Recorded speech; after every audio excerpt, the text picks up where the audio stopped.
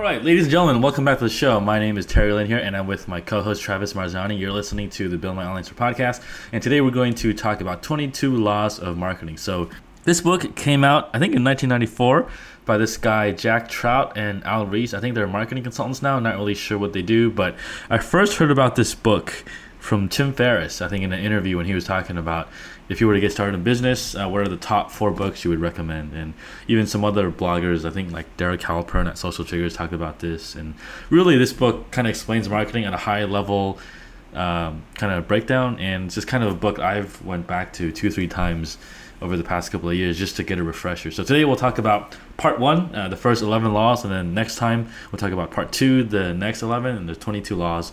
They're kind of hard to digest in one session, so that's why we're splitting this up.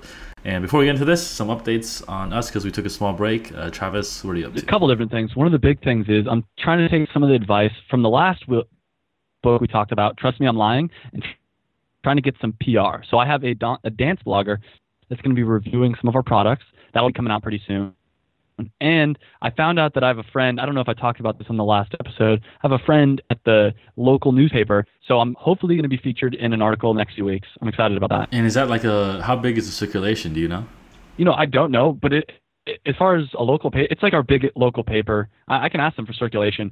They have probably around 20 employees at least when I walked in there. So it seems it's a decent size from what I can tell. Yeah. So what's your plan after this? Once you get the coverage, what are you going to do? I'm going to see how that goes. I'm probably going to try to take it to like KTLA. It depends on what kind of angle they take too. I'll take it to like KTLA. Maybe I'll take it to some other California newspapers. But I think I'm going to try to focus more on the dance blog because I think that's where the real like link juice and all that kind of fun stuff is. Yeah, and that's where all your customers are too, not like some random KTLA station. Like I can see the point in getting the social proof from that. Yeah, I think that if I get featured on the local newspaper, KTLA, others like that, it'll be easier to get on the dance blogs because we'll have a list of other places we've been featured. Yeah. All right. So for me, I've been taking a little break. So I've been working with some listeners on some store management. So basically this involves like working with them on content for the page, kind of stuff with their blog, newsletter, updating their products, guides. And it's kind of interesting though, like working with some listeners who have been with the podcast for like 2 years, and it's kind of cool because they already kind of know who I am, and I'm not just some like random guy trying to pitch people to help with too. So I think that's what I've been working on the past month or so, more or less. Cool. How do I get a free consultation with you? Well, you can just call me anytime, right? Because you have my Skype number. But basically, I have a... Cool. I'm going to take advantage of that. Yeah. So there's a sidebar on the website, buildmyonlinestore.com, where you can fill out a quick form to get like an audit to see if we're a good match. So most of the people that have reached out are like, kind of solo entrepreneurs who have been running the stores 2, 3, 4, maybe 5 years, and they're still doing the operation side day to day, and they know they need to do some content stuff, whether it's email on the blog. And so basically I'm just jumping in to help them with some of that stuff, take some stuff off their plate, or if they need some kind of updated tools to run their store, things like that, can kind of help out. All right, so let's jump into this then. So 22 laws of marketing. Law number 1, leadership. So this one talks about being first because he's saying it's better to be the first person than it is to be second or whatever. So our example was, who's the first president of the United States? Everybody knows that's George Washington, but who was the second president of the United States? I'm going to know because I just Googled it, and it was John Adams. Yeah, but we had no idea. I'm pretty sure your response was, who the hell's John Adams? When we looked that up. Yeah, exactly, yeah. This is before the call. We were like, who the fuck is John Adams? And now I had to Google it. I guess John Quincy Adams. Then it makes the name Quincy reminds me of who he was too. So didn't John Adams oh, never mind. I was gonna say the beer guy. That sounds That's awful. Sam Adams. I know. That's what I caught myself, and I was like, oh, geez. The question is, do you know who Samuel Jackson is? I'm pretty sure I know who Samuel Jackson is. Yep. But it has nothing to do with the law of leadership. Let's talk about the law of leadership a little bit. So the idea is you want to be the first person to do something because then everyone associates that product, that thing with you. So if you're the first one to come out with mouthwash, for instance, you're more likely to be successful because people will think of mouthwash, they'll think of your brand. So if you have an idea for where you can be a leader, that's a great product, and that's something you should really pursue. Yeah, I think the dependency is on if you can be the leader, right? Like if you look at Facebook, it was not the first social media site to be successful, right? There was like Friendster, like MySpace, Zanga, or like whatever, ICQ. And that actually leads in, I don't think you did this on purpose, but that's law two, though. So the law of category, which talks about if you can't be first, try to be first in a new category. So Facebook was the first social media in just college friends. And that's how it started, right? And then at a certain time, it got big enough where it could expand. Yeah, that's true, because MySpace and everything else was for everyone, right? They were just trying to sign up everyone and everyone. When I first signed up for Facebook in like 2004, I needed an edu address, and I couldn't sign up with a .com or like a Hotmail or a Rocket Mail or anything too. And I was, oh, it's kind of cool. It's like social people. It's like for schools. And then I think around like 2007, it became open to everyone or something like that. And then that's when it really kind of blew up. And the example they use in the book, which I really liked, is who was the first person to fly over the Atlantic? Charles Lindbergh. Now, who was the second? And this kind of goes back into Law 1. Nobody knows who the second person was to fly over the Atlantic. But now let me ask you another question. Do you know who the third person to fly over the Atlantic was? You probably do, and you probably don't even know you do. Amelia Earhart. And the reason you know her is because she invented a new category. She said, yeah, the first man to fly over the Atlantic, that's cool, but I'm going to be the first woman to do it. And people are like, oh, if you're the first woman to do it, we'll give you some credit. Like, good job. So she was able to create a new category. So I think it's important to kind of decide how you can do that with your brand. So I don't know if you have a good example. If you look at like B-Dancer, what would you say your category is in compared to everyone else? Well, one of the big ones is that a lot of the dancewear is made in China or in not that many colors or whatever. So we're the first DIY dancewear brand. That's how we're starting to brand ourselves. I think I've talked about it before. We're going to come out with a whole series of DIY your dance costume videos on YouTube.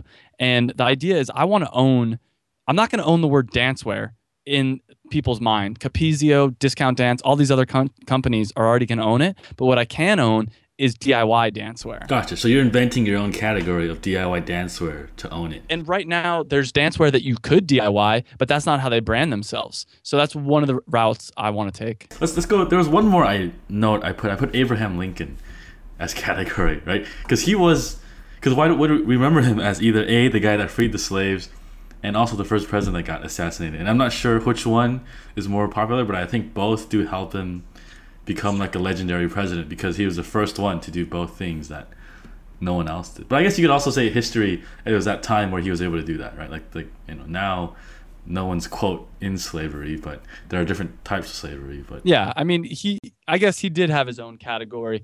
In some ways, he was the first president after the split of the country, after the Civil War, or he was the president during it, I should say. Usually in U.S. presidents, it's like George Washington, Abraham Lincoln, they're like the first two that usually stand out. Yeah. During wartime, I feel like, this is kind of getting off subject, but I think during wartime, as a president, if you do well, you're a little bit better known. Exactly. All right, so let's move on to law number 3. So law number 3 is it's better to be first in the mind of the consumer than first in the marketplace. This one's a little bit tricky because you think that, what you think you are in someone's perception is different than what you are actually in the market, right? Like when you ask your friends, what do you think of me? You might think there's an image of what your friends think of you and what you're good at, but when you actually ask them, it's probably different. Yeah, absolutely. And one of the ways they talks about in the book is maybe you're not the first to market, but maybe you have a lot more money to spend on a marketing campaign and you can kind of become first in the mind of the consumers. And this is kind of ties back into like Google, Yahoo, or Facebook, MySpace.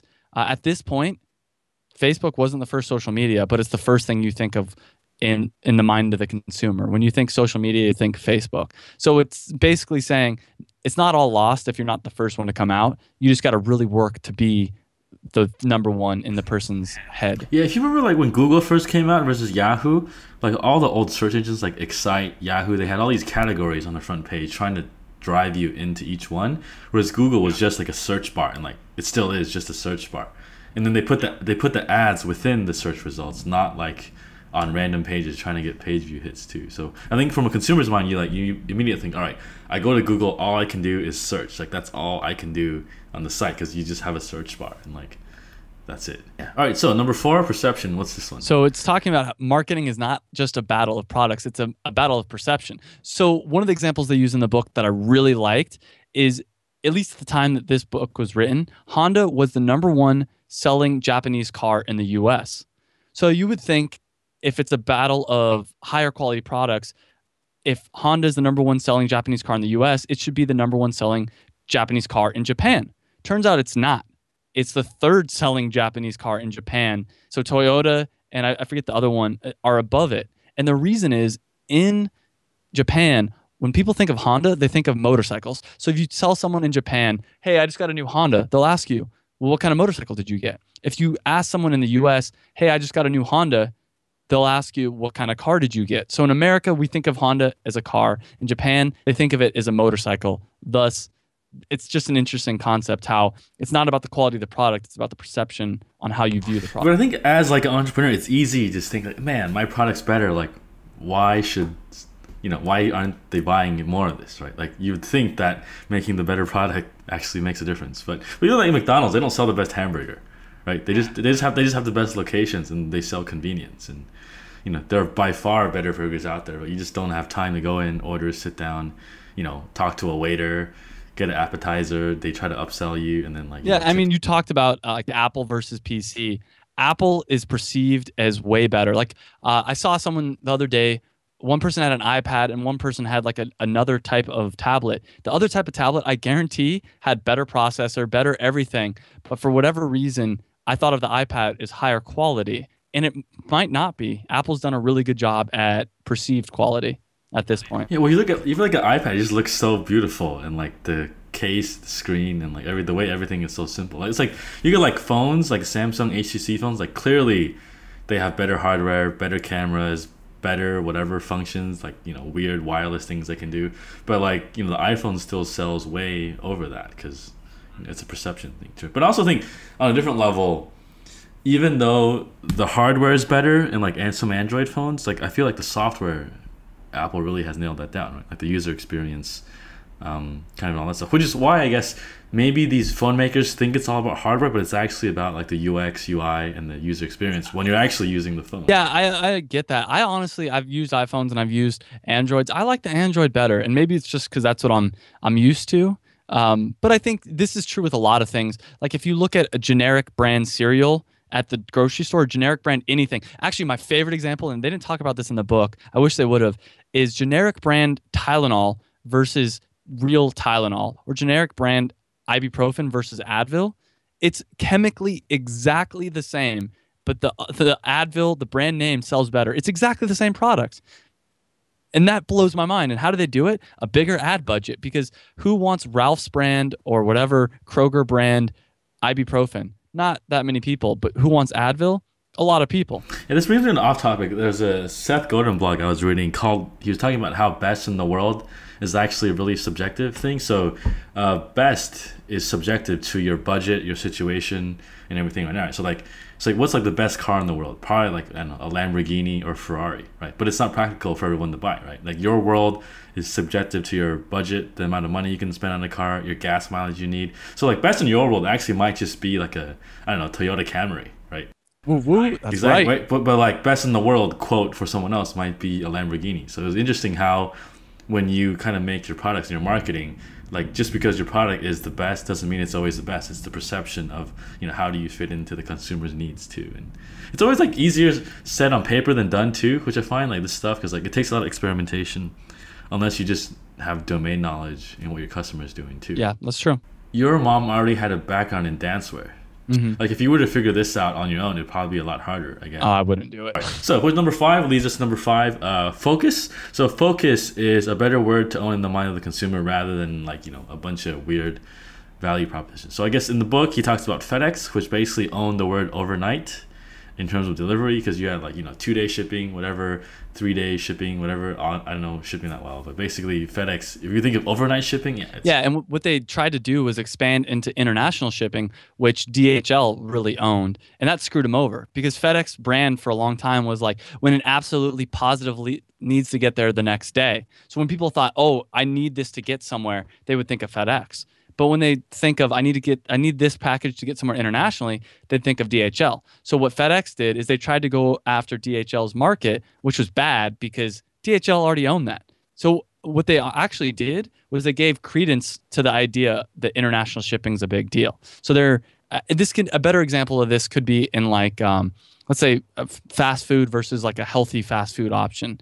In some ways, McDonald's going after the healthy fast food is almost not the best idea, because it's giving credence to, hey, fast food's not that healthy for you.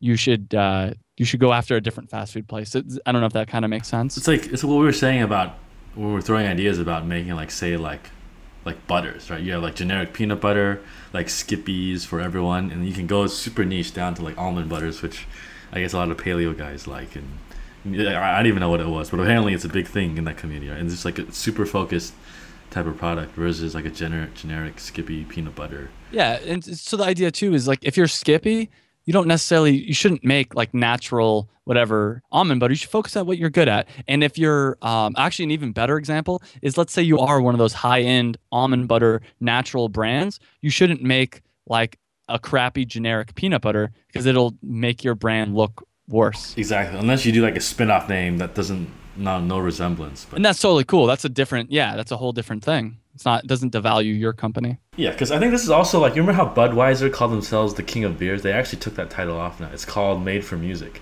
Because with all the craft beers, they're no longer the king. And what's funny is I think a lot of these big companies are buying up little craft breweries to like at least get a share of that market. Like it's branded separately, but they don't want to just completely get destroyed by all these craft breweries too. I didn't know that. Alrighty, number 6, exclusivity. You gonna talk about this one? Sure. So what this talks about, and it kind of ties in perfectly to what we were just talking about, but no two companies can own the same word in the customer's mind. And an example the book gave was how Burger King, they've done some weird stuff with their marketing. So for a while, what they tried to do was go over the fast concept, like trying to sell themselves as really fast. And what happened? Well, McDonald's already owns that word. So if you try to go over, try to take over fast, people will always know McDonald's is actually the fast hamburger joint. So what they ended up doing later that worked is a couple different things, but one of them was like, have it your way, which is kind of saying, this is for more grown-up people. It's not for the younger demographic. And actually in the book, what I really loved is he said, you should, if McDonald's goes after kind of the fast, kind of the kids side of things, you should flip it.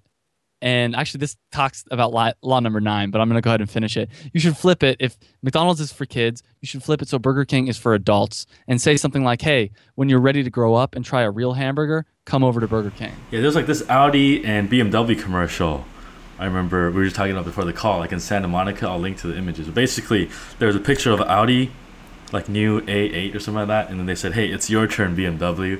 And then BMW put an ad next to it that said the new car, and they said checkmate. It was way bigger. Anyways, all right, so let's move on to number 7. Number 7 is ladder. So this one's a little interesting because it was saying your strategy depends on which rung of the ladder you're on, whether you're number 1 or number 2. So I guess part of one of these examples, I think it was Avis and Hertz too, where I think Avis says like, we're number 2 but we try harder, where they're basically highlighting that they're number 2.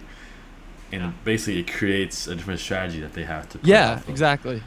It's, I guess, like a David and Goliath thing too, right? It's like these internet small brands that are being like, hey, we're a small craft brewery in Seattle, Washington, and we brew everything in our backyard, and it's awesome, these flavors, pumpkin spice, whatever. But you can just go drink Budweiser. That's crap. Yeah, and another example they use in the book that I really like is Coke and Pepsi, and at the time of the book, Royal Crown Soda were the 3 biggest selling like Coke type sodas. And they said that, look, if you're number 1 and you're Coke, your advertising should represent that fact. You should say, something to do with like, we have the best soda. If you're Pepsi and you try to say we have the best soda, that's not going to work because everybody knows that Coke's the most popular, hence the best brand. And now a really interesting part about that, Royal Crown Cola, which I barely even know of, tried to come along and tried to represent itself as the best cola brand, and it got killed. Like it just got murdered. And that's why I don't know about it, is because they tried to say, hey, we're the best, which they shouldn't have done that. They should have had a different marketing strategy because they were number 3. Yeah. All right. So number 8, let's move on. Duality. You want to talk about this one? Yeah. So Duality talks about at the end of like a battle in the whole marketing world, it usually comes down to like a 2-horse race. So some of the examples that me and Terry came up with were McDonald's versus Burger King, Nike versus Adidas, though that one's kind of Reebok as well, I feel like. Windows versus Mac, Democrat versus Republican, Shopify versus BigCommerce. And a lot of times people think of 2 brands right off the top of their head, and those ones kind of dominate all the other competition. Yeah, I wonder if it's because our headspace is easier to process two things rather than like three? Because why is it not three? Usually it's like either or this and that, right? It's actually much easier for our brains to make a decision between two things than three things. So if you ever have to make a decision between three things, you should break it down versus these two against each other, these two against each other, and then like kind of figure it out like that, because that's just how our brains are structured, basically. If you think about it, it's funny. Even like sports brackets are organized that way, right? You have like 16 teams, 2 versus 2, like 1 versus 1, and then they branch up into the next bracket, and until there's like. I would pay for a 3-person game, 3 against 3, but it doesn't work that way. Well, yeah. I mean, I guess you're playing pool, like with the what was that? The 3-player pool, like the. I don't call golf a sport, but. Yeah, sorry, golf guys who are listening right now. We just. Oh yeah, all right, whatever. All right, so I guess Shopify versus BigCommerce. This is a kind of interesting one too. I was thinking about this one because if you ask people like, hey, what e-commerce platform should I use? Most people usually think Shopify or BigCommerce. Maybe Volusion gets in there, or like 3D Cart, but very rarely do you hear just the ghetto. I knew about Volusion when it was still underground, is what I like to say. Alrighty, so number 9 is opposite. So this one kind of plays into exclusivity and duality a little bit, where if you're aiming to be second place, it's best to be determined by the leader. So this one I actually don't understand it that well. You want to explain this? Yeah, sure. It's basically don't try and be better. And we kind of talked about this before earlier, but basically if you're Pepsi, you shouldn't say, hey, we have the best cola. What you should say is, we're Pepsi, we're a cola for a new generation. And then what happens? Everybody wants to be hip and cool. So if you cater to the 16, let's say the 16-year-olds to the 30-year-olds, people are going to be like, oh my God, I want to be part of that generation. And you talked about Avis versus Hertz as well. So if you're Avis, you shouldn't try to say, hey, we're the number 1 car rental place, or we're the best car rental place. What you should say is, we try harder. Sure, we're number 2, but we try harder. So if you want to get some great customer service, come to us. I mean, if you want a big brand, sure, go to Hertz, whatever. We don't want to deal with you. Uber kind of falls in this category in some ways, where they're not saying that they're a better taxi company. They're saying we're everyone's private driver. You ever log in and see that on like the front screen? It's kind of interesting because like in the book they were saying like it's always better to be different than to be better. Right. Yeah. And in some ways, kind of Uber is doing that. It's like the old faithful taxi companies versus the upstart, Silicon Valley company that's going against them to kind of rechange the whole transportation world. Yeah, definitely. I think they're shaking things up. They're the young buck on the game. I agree with that. Yeah, but then there's always going to be these old faithful guys who kind of like to stick with what they know versus the new guys, and it kind of creates opposite David and Goliath thing in some ways too. That's actually a very interesting point, because that's another thing the book talks about, is how there's always going to be some people that want to be with the quote-unquote best brand. There's always going to be the people that want to buy the Coke, that want to have the Apple, that want to have, that kind of stuff. But there's also always going to be people that want to go for the underdog. I was always one of those people. Everyone else liked Pepsi. I liked 7-Up and Sprite. Everybody else liked, some kind of chocolate bar. I loved Butterfinger because it was different. So there's always those two type of people. Yeah, and there's like these guys who just hate Apple stuff, and they're like, oh, why would you use Apple stuff? The hardware is so old, and it's such a closed system, and like like Android open source systems like Linux are so much better, whatever. And yep, there's always going to be someone that wants the underdog, the different thing in the market. Exactly. All right, so law number 10, division, kind of leads to this. Over time, most categories will divide into numerous segments and categories. So if you look at cars, luxury cars, sports cars, minivans, trucks, whatever, like these all end up kind of becoming their own segments with different categories that do have dualities within it too. So even like computers, notebook PCs, mobile phones, even like consumer versus professional software. You look at like a lot of SaaS apps now. They have kind of like a free version, but whatever, that's just a trial. And then you have a enterprise version and like a individual version too. Right? In general, like they might have different segments, but it generally breaks down to these two. And either like cars, you have lightweight, full featured, or kind of different things that you can buy with upgrades or like a base. Yeah, model. and I think this kind of ties into the second law, which is all about category. So you should know that almost every product over time is going to break off into categories. So if you're a computer company back 20 years ago, you should know that eventually it's going to be a different type of computer. So maybe you want to be the laptop company. Maybe you don't want to be the home PC company or things of that nature. Yeah, because back then it was desktop versus laptop. But then within laptops, you have like the MacBook Pro, Ultrabook, exactly. Yeah. What do they call like the web book, like all this kind of stuff. Now there's tablet, this and that. So the idea is there's lots of different divisions. Make sure you get your cut of the pie. So I guess let me ask you this: how do you see dancewear splitting into different divisions? Do-it-yourself dancewear versus like big manufacturer, or it could be like high quality dancewear versus like cheaper, low quality dancewear. I mean, it's not a very technical thing, but I think that it'll be more like in the mind of the consumer. That's good. All right, so this moves on to law number 11, last one for this episode, perspective. So marketing programs are usually a result of things that happen over time. And so in this book, he talks about sometimes if you have too many sales, you can train your customers to only buy only when you have a sale, and it devalues your brand. And also another example that he talks about is brand extension. So for instance, I think he talks about Miller High Life. Miller High Life was a really good selling beer. It was the working man's beer. So at the time, they decided to come out with Miller Lite, which sounds like a great idea. And they got more sales in the short run. But over the long run, what happened is not only their brand didn't really stand for anything, because Miller High Life was for like the 30, 40, 50-year-olds, working class, and then Miller Lite was for the 20, 30-year-old yuppies. So if you drink Miller, who are you? It doesn't mean anything. So it might short term increase your sales to do a brand extension, but in the long term, your brand's not going to stand for anything. It's going to be, flimsy. But I think with Miller Lite, they also violated the focus law, because there was already Bud Light. I think I remember that kind of dominated the light beer. Yeah. In some ways too, right? Yeah, I think Law 11 is just all about how what works in the short term a lot of times will have the opposite effect in the long term. Yeah, but that's interesting, because we were talking about discounts earlier too, right? Like you were talking about how summer is slower for you, and if you were to do a summer sale, would that train your customers to not buy? Yeah, and I don't know the answer to that, and I might have to test that out. We'll see. Thing is too, this book came out in 94, so I think a lot of stuff is still applicable, but you should still test everything and shouldn't take everything as like the Bible. Especially the next 11 laws, I noticed a lot of things that he talks about, and we'll talk about this in the next episode, that don't apply quite as much anymore. One thing he talks about in the later